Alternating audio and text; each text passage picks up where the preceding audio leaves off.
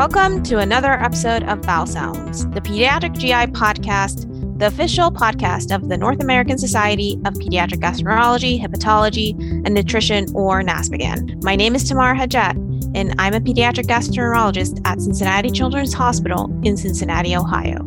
And my name is Jennifer Lee, and I'm a pediatric gastroenterologist at Nationwide Children's Hospital in Columbus, Ohio. Today, we are talking to Dr. Bradley Barth about advanced therapeutic endoscopy in pediatrics. And I think endoscopy is why a lot of us end up choosing gastroenterology. So it's really exciting to talk about some of the cool things and advanced things that we can do. Dr. Barth is the Division Director of Pediatric Gastroenterology at Children's Health in Dallas, Texas. He is also a professor of pediatrics at UT Southwestern. His clinical and research interests include therapeutic endoscopy, ERCP, recurrent and chronic pancreatitis, and endoscopic treatment of gastrointestinal bleeding and complex esophageal strictures. He has won the NASPGHAN Endoscopy Prize multiple times. What is the prize? I wonder if he gets a statue that's actually like an endoscopy. Go. Oh, that would be a good prize. Right? Anyway, on to the show. On to the show.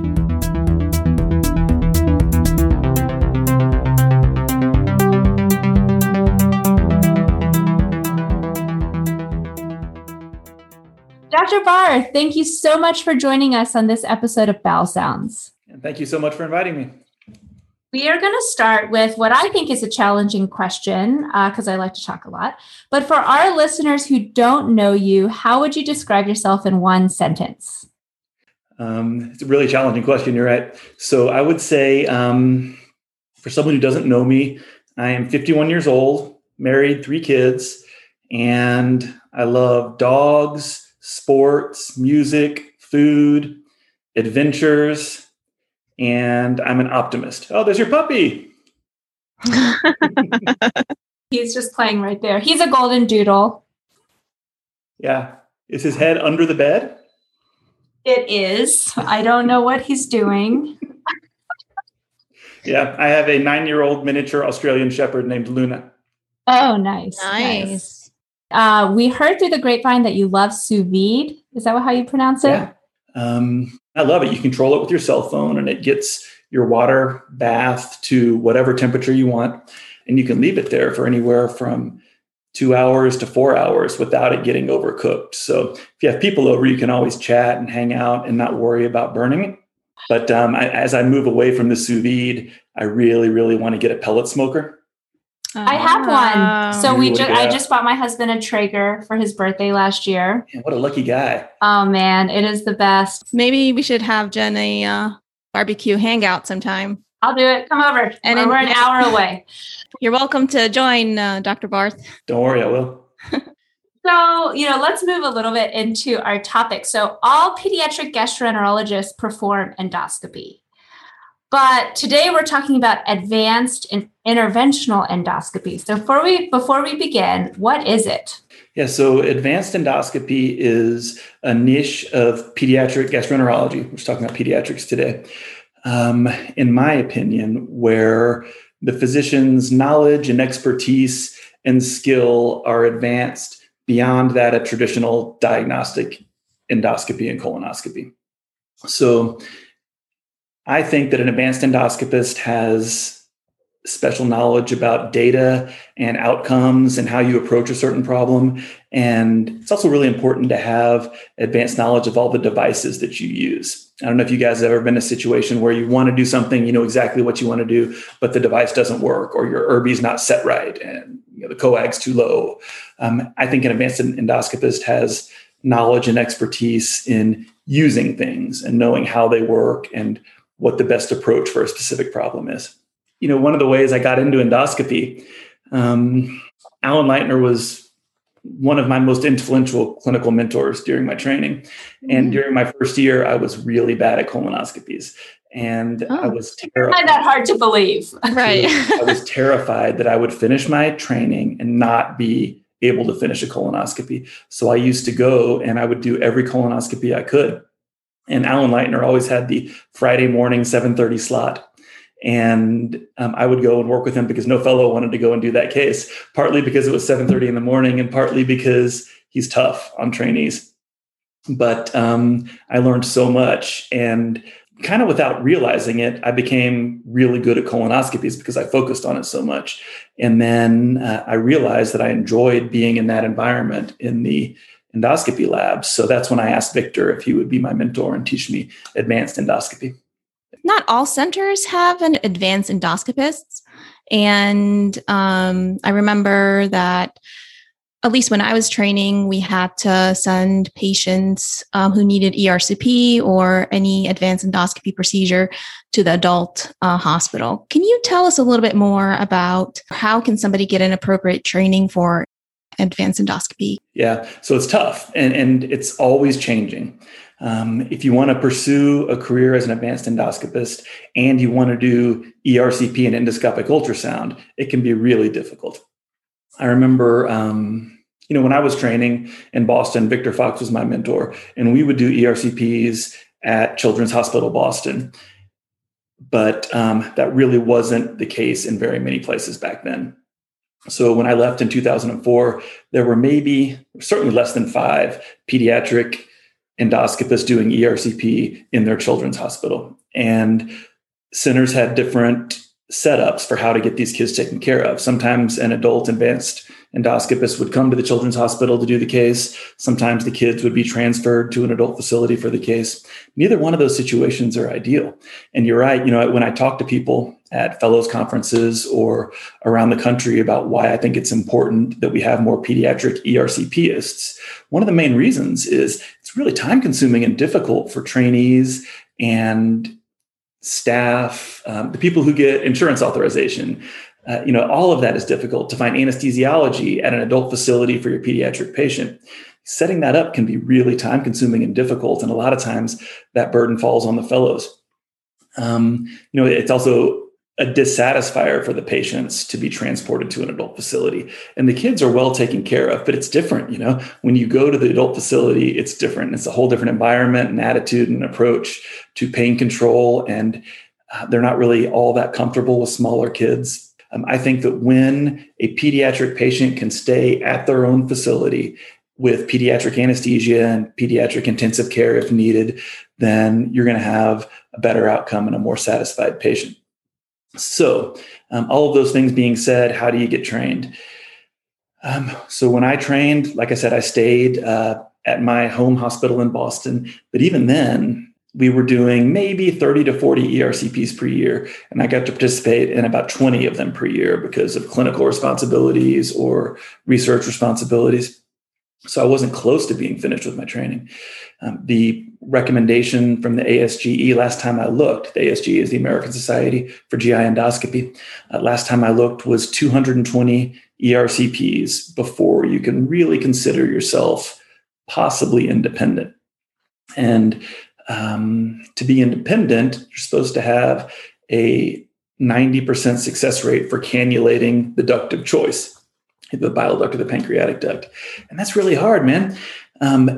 People told me when I was training that at about 160 ERCPs, you kind of flip a switch and you start to understand the anatomy and the angles that you have to use to cannulate. And I think that was really on target. 160 was where it started to make sense to me. But by then, you're still not ready to be on your own. So if you look at that number of 220, there's very few pediatric centers that in your second and third year of fellowship can get you 220 ERCPs. So you need something else typically. There's at least one dedicated training program that I know of in San Antonio where it's a combined program with pediatric and an adult ERCPist who's a really good guy. And they offer a year fellowship after your pediatric GI fellowship. I know that there's programs in different countries that if you pay enough, they'll let a pediatric gastroenterologist come over or an adult gastroenterologist come over and learn ERCPs on their patients. I'm not sure how legit that is. I've never visited and been to those programs, but I know it's advertised and it's out there. And then there's other opportunities like I had. So I moved to UT Southwestern and Children's Medical Center in Dallas straight out of fellowship. But one of the parts of my recruitment was that they had to protect me so that I could go to an adult facility and work on adult patients. And that worked out really well for me. I've got to say, it was difficult to find an adult mentor who didn't have his own trainees already, who was willing to take me on. But a guy named Kent Hamilton, really great guy, would let me go and assist with his patients. And to make it worth his while, I certainly slowed him down a lot, but to make it worth his while, I would do all of the histories and physicals, and I would write the orders and take care of the patients in PACU. It was really difficult, though. It was different working on adult patients than pediatric patients, but I got it done, and hopefully I wasn't too much of a burden on him. Other models have been, that I know of, have been where somebody will join a faculty and have 6 months protected at various times during their career. So they can do 6 months in the children's hospital and then go and do adult endoscopy 6 months somewhere else. So there's a lot of different ways to do it. I wish there was an easier path for people who wanted to do it, but a lot of times it's a matter of where there's a need and what the situation is at the time when you show up. So it's a grind. And I like to tell people who are young and want to get into this field that if you're persistent and you're willing to wait, it'll be worthwhile. And it might not be during your fellowship or 1 year after your fellowship where you're independent and competent. But if you keep trying and you keep pushing, at some point you can get there. Anybody can learn to do it. It's just a matter of being persistent and willing to be humbled, because there were a lot of times when I thought I was going to quit. It was just too hard and I couldn't figure out what I was doing wrong. And some of the people teaching me weren't all that patient and didn't really use the words that I could understand.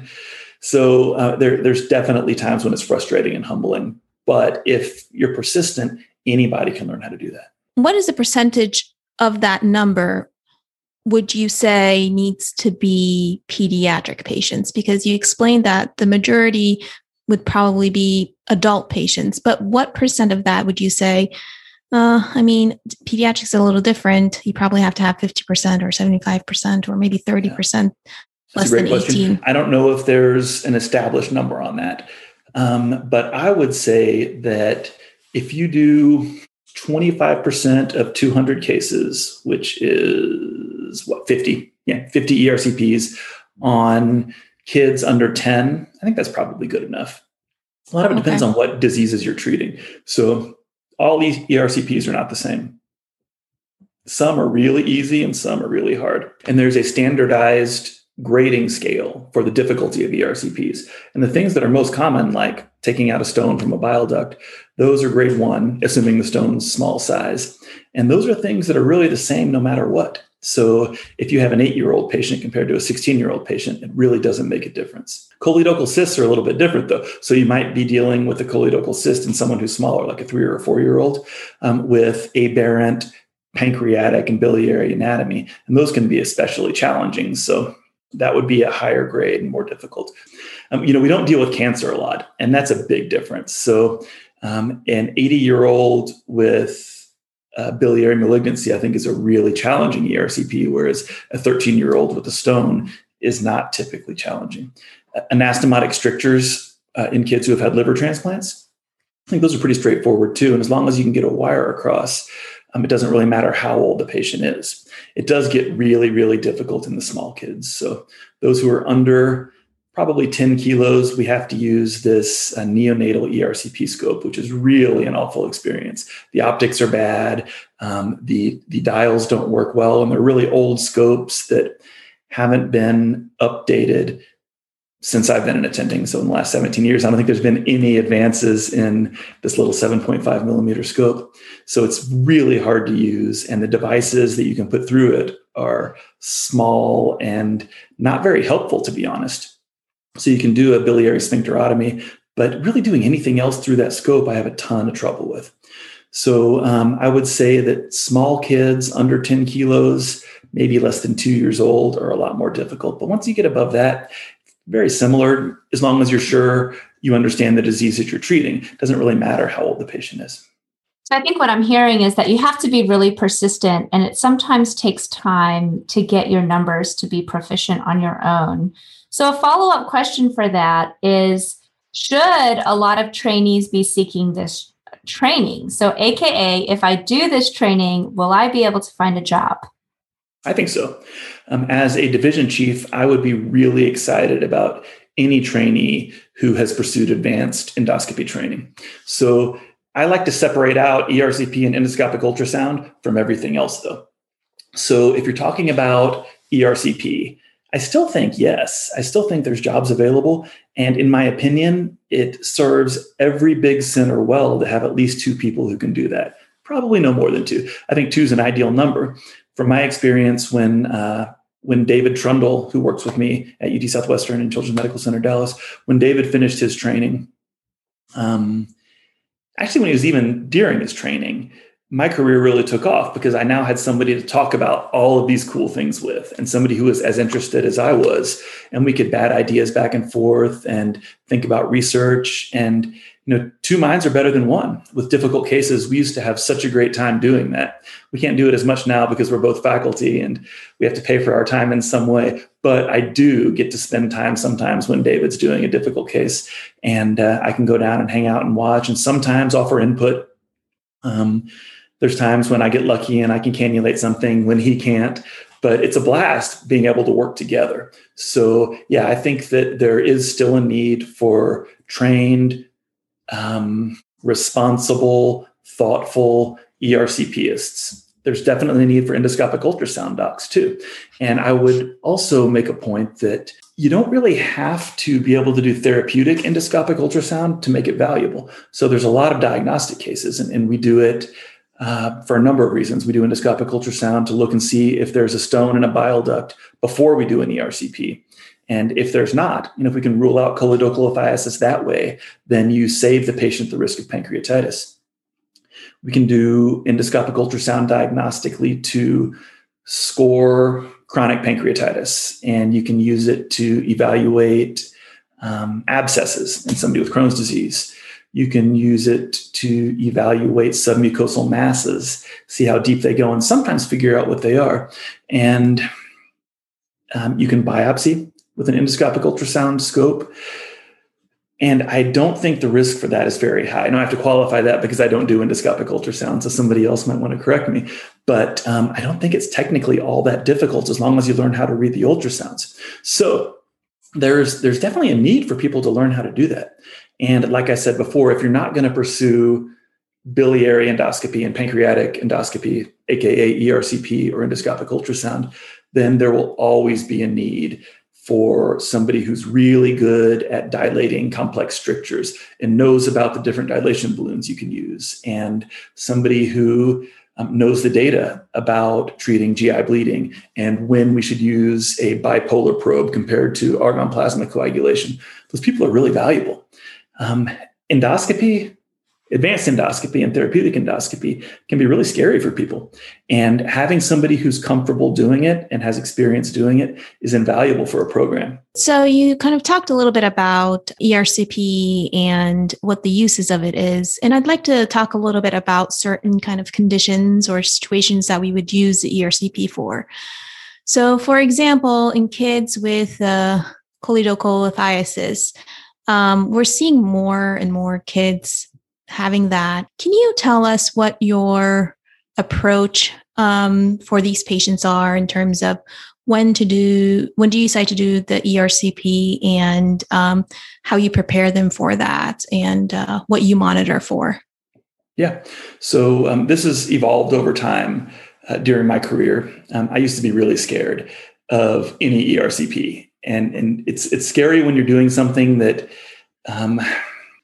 is not widely accepted around the country. And when I started doing this, there were a lot of people who didn't think pediatric endoscopists should be doing ERCPs. So I used to kind of wait and drag my heels and hope that the stone would pass, but that's changed now. What I've learned over time, as I've become more confident in removing stones through ERCP, is that the sooner we act, the better. So if a patient comes in to our hospital with right upper quadrant pain and a suspected stone in the bile duct, then we tend to admit them to our GI service. There's times when they end up on a surgical service and they consult us, but we have a really good working relationship with our surgeons. But we like to take them because David and I like to have a little bit of control over what goes on and when. Usually we like to do an ERCP same day if possible. So if the GGT is high and the bilirubin's high, and it's early in the day, we try to add those kids on sometime in the afternoon. If it's late at night, I think it's really safer to have your best staff around for an ERCP because you need a good nurse who knows how to use the devices and where to find them. If you need to put in a stent, you need somebody who knows how to work the wires and what size stents we need to have. So it's really nice to do ERCPs during the day. That being said, if they have stones in the duct, they probably have stones in their gallbladder too. So one thing we've leaned towards doing a lot more of lately is combined procedures with our surgeons. And there's a couple of papers that have come out recently, both from Texas. One was from a surgeon at our center. And the second one was us, along with the docs down at Texas Children's, describing same setting laparoscopy and ERCP. So ideally, we'll call up a surgeon and they'll say, yeah, I have a gap at 2 p.m. today. We can put it in our room and we'll take the patient in. And if we're feeling adventurous, we can try to do the ERCP with a patient on their back. Classically, we do these with a patient prone. But if you do the ERCP with the patient prone, then you've got to flip them onto their back for the laparoscopy. So sometimes we try to do it on their back, and usually we can achieve that. And we do an ERCP and remove the stone in the bile duct, and then in the same setting, the surgeon will come in and take out the gallbladder. So ideally, we do that. And I would say at least 25% of the cases we do at our main hospital, Children's Medical Center Dallas, are combined ERCP laparoscopic cholecystectomies. It might not be that much, but I think it's close. So that's generally our approach. For other things like pancreatic cases, which are more complicated, again, I think David and I both tend towards getting it done quickly rather than letting the admission drag on. Kind of depends. Usually if an ERCP needs to be done, it's done within 24 to 48 hours, regardless of whether it's weekday or weekend. That's one of the things about doing this is you kind of have to be available on the weekends to keep the patients moving. A couple of follow-up questions on that. So with the combined ERCP and cholecystectomy, have you noticed a possible increase in post-operative kind of risks or complications, or has it really decreased the exposure to anesthesia because you're combining two procedures together? And I guess my other question is, obviously you kind of adjusted your approach to these patients based on your experience. So how are these different from kind of the adult guidelines on how to approach a patient with cholelithiasis and doing an ERCP? Yeah. So for your first question, I have not noticed an increase in complications. And I think both the papers that were published state that. David does a lot of these himself now. So if there have been complications I'm not aware of, it's possible, but I really don't think so. I think it's great for the patients. One episode of anesthesia, and a lot of times they go home the next day. So they might come into the hospital on Tuesday morning and be home by Wednesday afternoon, which is really great for them. But overall, I think it's worth it for sure. For your second question about adult guidelines, I think it's pretty similar. I can say though, okay, and this is strictly opinions, I think that we are appropriately active when it comes to doing ERCPs. So there's a paper that I participated in writing. It was written by a surgical fellow, pediatric surgery fellow in Arkansas. And what he wanted to measure was length of stay and outcomes in children who had their ERCP for choledocholithiasis done at their home children's hospital compared to another model, for instance, being transported to another facility or having an adult endoscopist come to the children's facility. And what they found was that when you compared kids who stayed at their place at home with a pediatric endoscopist doing the case, the stay was at least 2 days shorter. Outcomes were actually better, and there were fewer stents placed. So, and also fewer MRCPs ordered, which was really interesting. I think one of the things that adult endoscopists do is try to order an MRCP because they want to be sure there's a stone there before they go through all of the transports and putting the child through the risk. But we're pretty careful about watching the labs and examining the patient every day. And it's a lot easier for us to do that when the patient's at our hospital. With regard to stent placement, I think that an adult endoscopist who's doing a case on a child at their facility might be more likely to put in a biliary stent for a stone case. And again, this is just opinion, but they want to make sure that duct is clear and that the child doesn't reobstruct, which is great. But at our facility, we're able to keep the child overnight. And if it looks like their duct isn't clear, we can repeat the ERCP the next day. The thing about putting in a stent is it's not really dangerous, but anytime you put in a biliary stent, you're mandating that child needs another ERCP to pull the stent later on. So I think that we shorten length of admission, we decrease the use of MRI, and we decrease stent placement and thus the number of procedures these kids get. So if you extrapolate that to adult standards, I would say we kind of do our own thing. I think that we've learned by communicating with other pediatric ERCPs what works best for kids. And adult standards are great, and sometimes we rely on them for sure if we don't have anything better. But we've kind of developed our own patterns as well. I think we talked a lot about different things we can do with an ERCP, and you mentioned how you don't perform as much endoscopic ultrasound. I have actually never ordered an endoscopic ultrasound in a pediatric patient. So for our listeners, can you describe some of the clinical scenarios that we may think about using that technique? Yeah. So you're right. I don't do endoscopic ultrasound, but I have ordered a ton of them. And whenever I order them, David has to do them.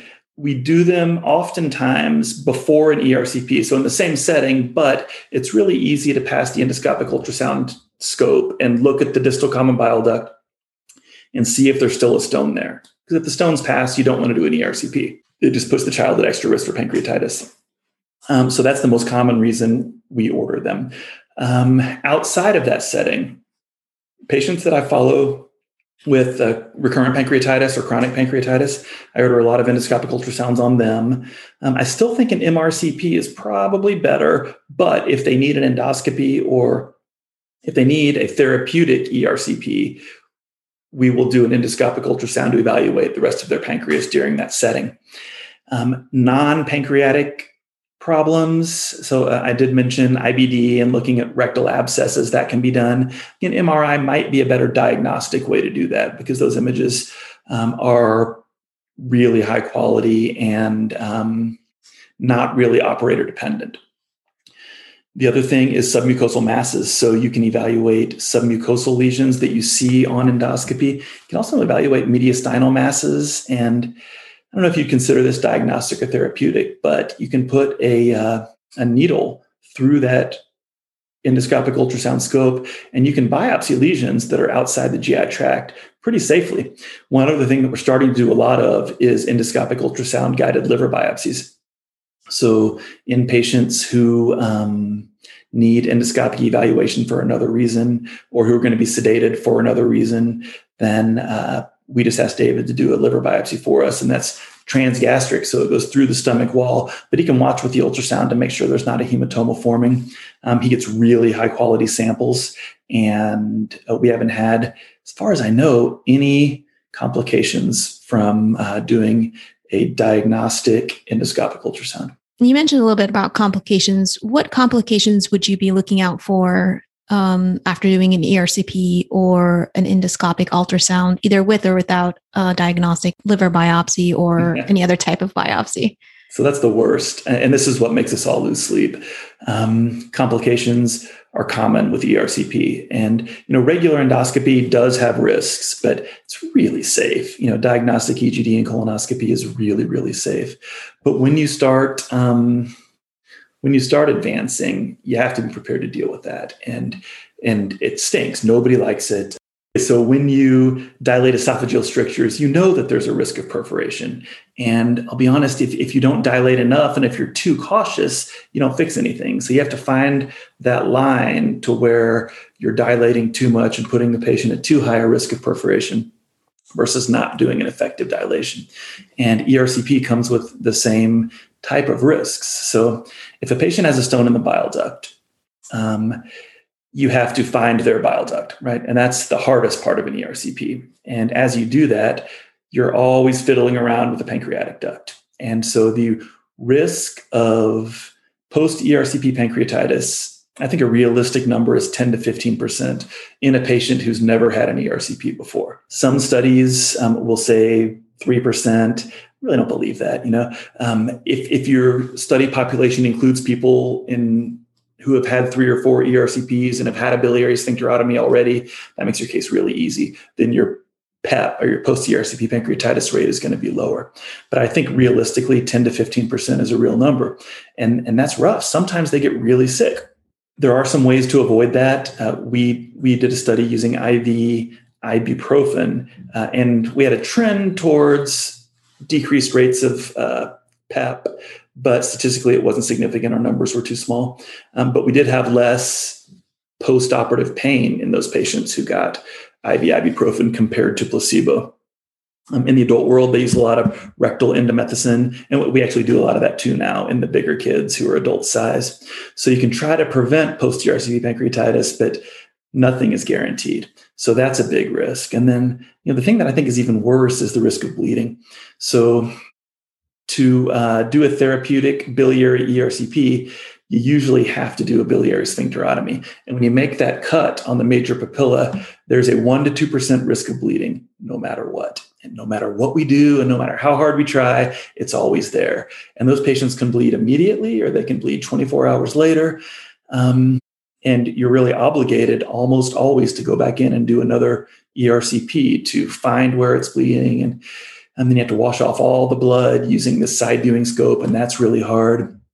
And it's scary because they can bleed a lot, and they've usually had transfusions. And then we inject epinephrine, and then you see a big blood vessel at the site of your sphincterotomy that wasn't there before. So, we've used clips, we've used bipolar, even used hemospray to stop post-sphincterotomy bleeding. So that's really frightening too. There have been deaths from infections with ERCP scopes, and it hasn't happened as far as I know in the pediatric population, which is great, but that's a big deal now too. So endoscope reprocessing to decrease the complication of nosocomial infection has become a real hot topic. So much so that there's a company that's making disposable single-use duodenoscopes now. We've tried to use those, and they're okay. They don't quite feel the same. They're a little bit lighter, but I think it's a good idea. It's a good idea to have a single-use device if you can. When you give NSAIDs for ERCP, do you give it just one time before? Do you give it before and the day after? Does that increase the risk of bleeding? And my other question is there a certain technique that you do to avoid kind of touching that vessel? Just out of curiosity. Yeah. In our experience and in the published literature, I am not aware of an increased risk of bleeding when we use NSAIDs. So the way that we do it is we give, for a smaller child, we can give a small dose of an IV NSAID based on weight. And the problem with the indomethacin suppositories is that you never know how the medicine's distributed in that suppository. So you can't really cut it in half and think, okay, I'm giving half the dose to this smaller patient. In an adult-sized patient, we give indomethacin suppository after anesthesia is induced and before we pass the scope, or as soon after you pass the scope. And that seems to work to some degree. Nothing completely eliminates that risk, though. With regard to a technique for performing the sphincterotomy that decreases the risk of bleeding, I wish I knew. Okay, fair enough. You mean you can't use an endoscopic ultrasound to find the vessel? No, I'm just kidding. That's actually a good idea. Right? Use a Doppler ultrasound, find the vessel. See, Dr. Barth, maybe I should go back and do training. I'm just kidding. Anytime. You're welcome to come down. No, I already did I did about 10 years of training. I am done. So, moving on a little bit about just endoscopy in general, you mentioned before that you trained with adult endoscopists, and there were some adult endoscopists who didn't think pediatric gastroenterologists should even be doing these techniques. So can you just take us through the history of how endoscopy has changed during your career? Yeah. It wasn't, to be honest, in 2004, it wasn't just adult endoscopists who didn't think we should do this. A lot of pediatric GI programs did not think there was a need for someone like me or someone to build a therapeutic endoscopy program at their center. So that certainly evolved over time. And that's been probably, I would say, the thing I'm most happy about now is that our field is really well received by division chiefs and leaders in pediatric GI around the world. There's still adult endoscopists who don't think we should be doing this. And I won't name names, but they're out there and they're vocal about it. Over the course of the last, let's say 20 years since I started my fellowship, a lot has come and gone. Capsule endoscopy kind of came around in 2001 when I was starting my fellowship, and we used to do a lot of capsule endoscopy. And I think that it's still valuable, but I think its utility has faded a bit because it's not therapeutic. I don't think we do as many as we used to. And MRE has come along, and that gives us a lot of information about the small intestine. So that's something that I think has come, and the enthusiasm's waned a little bit. Double balloon enteroscopy and single balloon enteroscopy is another technology that's come along during my career. And I think that's really valuable as a therapeutic tool. I still have a lot of trouble making it very far into the small intestine. Some people state that they have high success getting to the ileum. I think it's really hard. It depends on what you're treating and what you want to do.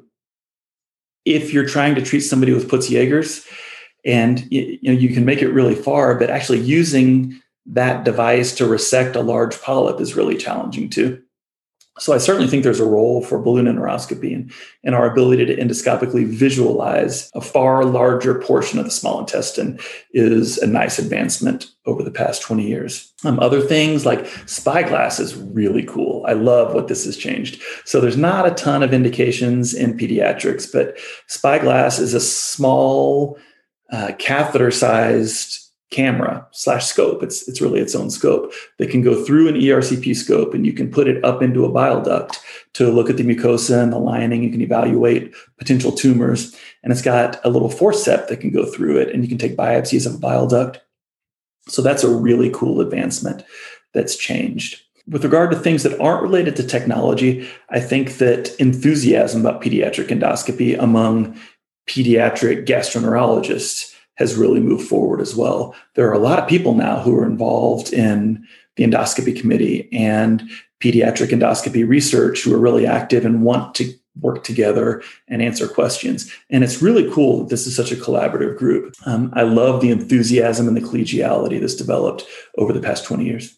I know it's hard to predict the future, but if you can, how do you see pediatric advanced endoscopy going in the next 10, 15 years? Yeah, it's really hard. What I would love to see is better devices for the smaller kids. I think that, endoscopes, you guys know that you can use a diagnostic standard adult gastroscope on any kid above 2 or 3 years old, and that's great. You can do just about anything you need to do endoscopically, but we really need help with the babies.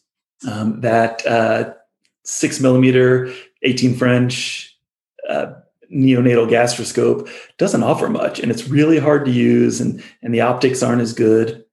And you have to do something therapeutic through those scopes. It's really challenging. So I would love to see advancement in the technology that we have. A bigger channel size that allows a 2.8 millimeter device to be used would be great for the rare times that we have to treat babies with GI bleeding.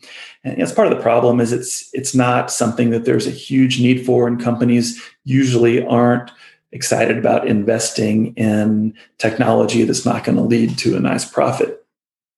I think that the development of single-use endoscopes and duodenoscopes might be an opportunity for us, because if there's a single-use small caliber gastroscope with a 2.8 millimeter channel that companies make, and we use it as needed. So, we might only use it 20 times a year, but that could still end up being profitable for a company if we pay for a new scope every single time we need it. So I think that might be something that changes over the next 10 to 15 years.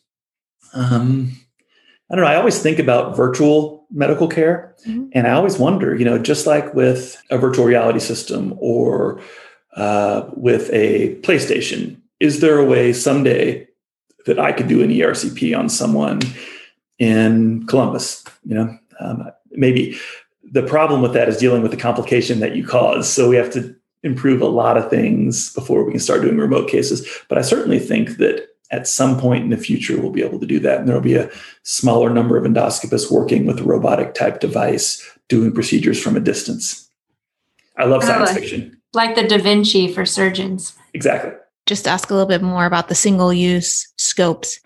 Are they just a one-time use it and discard? There's a couple of different options. One is a disposable cap that goes on the tip of a certain brand of duodenoscope. So most of the scope you keep and use, and you throw away the tip, which is considered to be the infection risk.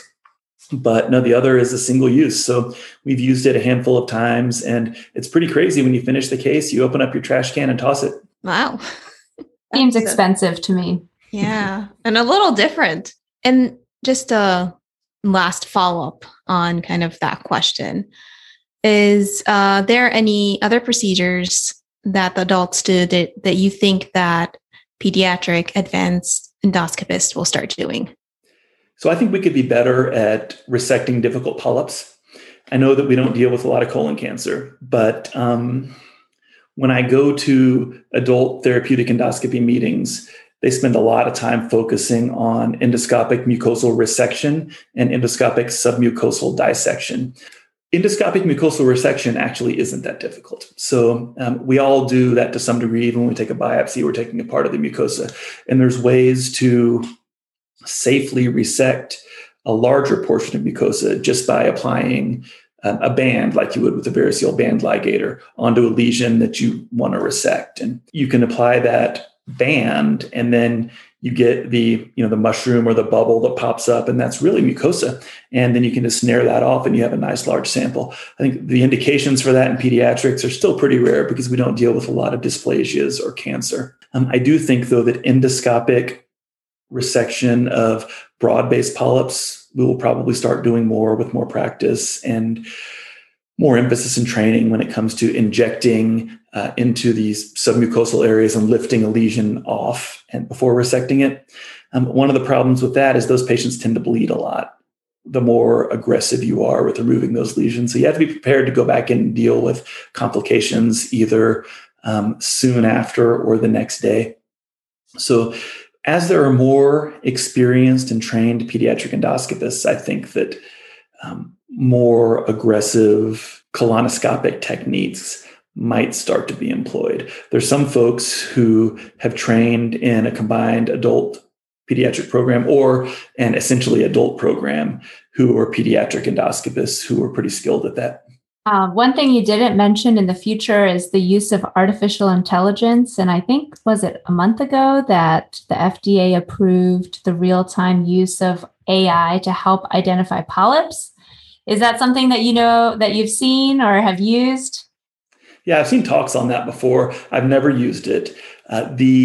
The polyps that we deal with in pediatrics, which are typically juvenile polyps or Putz-Jaeger polyps, in my opinion, are pretty easy to see. And I'm not convinced that we need a lot of help with that. Surely we could always get better at what we do. But when it comes to detecting small adenomas in the adult population, I think that that's where that technology will be more useful. So looking back on your career thus far, what has been the most valuable advice that you've received? And what advice would you give to our listeners? There's a couple of things that come to mind. So the thing that I think about most, and I don't know why this stuck with me. It was my high school basketball coach, actually. And he would always tell me, don't get too high on the highs and don't get too low on the lows. It's better to stay even keeled. And that does apply in a lot of ways to endoscopy. With ERCP especially, there are times when you just think you're the greatest because you've done a quick ERCP to remove gallstones, and the patient does well, and the surgeons thank you because they don't have to do a common bile duct exploration. And then the next case you do, you can fail, and you can try for 2 or 3 hours and not get in the duct, and your patient gets pancreatitis and in the hospital for a week, and you feel terrible. So don't get too high on the high or too low on the lows is one. And then specifically for endoscopy, and I can't remember who told me this. I wish I could. It was either one of the adult endoscopists who trained me, or it might have been an anesthesiologist who I worked with back when I was junior faculty. And they told me that the enemy of good is perfect. And that's an old quote from, I believe, the 1700s, but so true when it comes to advanced endoscopy and things like esophageal stent placement, biliary stent placement. if it's good enough. And if you try to do it better, you might mess yourself up. So the enemy of good is perfect. Dr. Barth, it's been a pleasure having you on this podcast. It's been great being here. Thank you. We learned a lot about advanced endoscopy. Any final words for our listeners? Yeah. Final words, I would say that anybody can be an advanced endoscopist. As long as you know about your patient, you know exactly what you're doing, you have a good plan, and you know how to use the tools that you need to use to complete a procedure, then you can do this. You have to be careful, and it's really, really good to be cautious, and it's always better not to hurt someone than to hurt someone. But with an appropriate amount of caution and good planning and knowing the data, anybody can have a really great career as an advanced endoscopist. Oh, that's great. That's great. I mean, know your limitations, but just go out there and do what you love. You bet. That's great. Yeah. Dr. Barth, thank you so much. Tamara, you're going to go back and do a fellowship now? Advanced endoscopy? I actually considered it. Did you? Or yeah. Still maybe considering it a little bit, but I don't know. Never too late. Yeah, I know. I was like, listening to it, I was like, yeah, maybe it's never too late. You should. Go for it. Yeah. What a fantastic time talking to Dr. Barth. We want to thank him for taking the time to sit down with us, and we really hope you enjoyed listening as much as we did. And if you don't already, be sure to follow us on Twitter and Instagram at @BowelSounds and on Facebook at Pediatric GI Podcast for the latest news and updates on upcoming episodes. If you like what you heard and want to support the podcast, it would really help us out if you did one or all of the following 3 things. 1, tell one person about the podcast. 2, leave a review on Apple Podcasts to help others discover our podcast. And 3, on our Buzzsprout page, there is a link to support the show by making a donation to the NASPGHAN Foundation. You can also get there through www.naspghan.org. The money you donate helps support some of the amazing things that the NASPGHAN Foundation is doing, including supporting pediatric GI research and public education programs. And as always, the discussion, views, and recommendations of this podcast are the sole responsibility of the host and guest and are subject to change with advances in the field. Thanks for listening. Thanks for listening.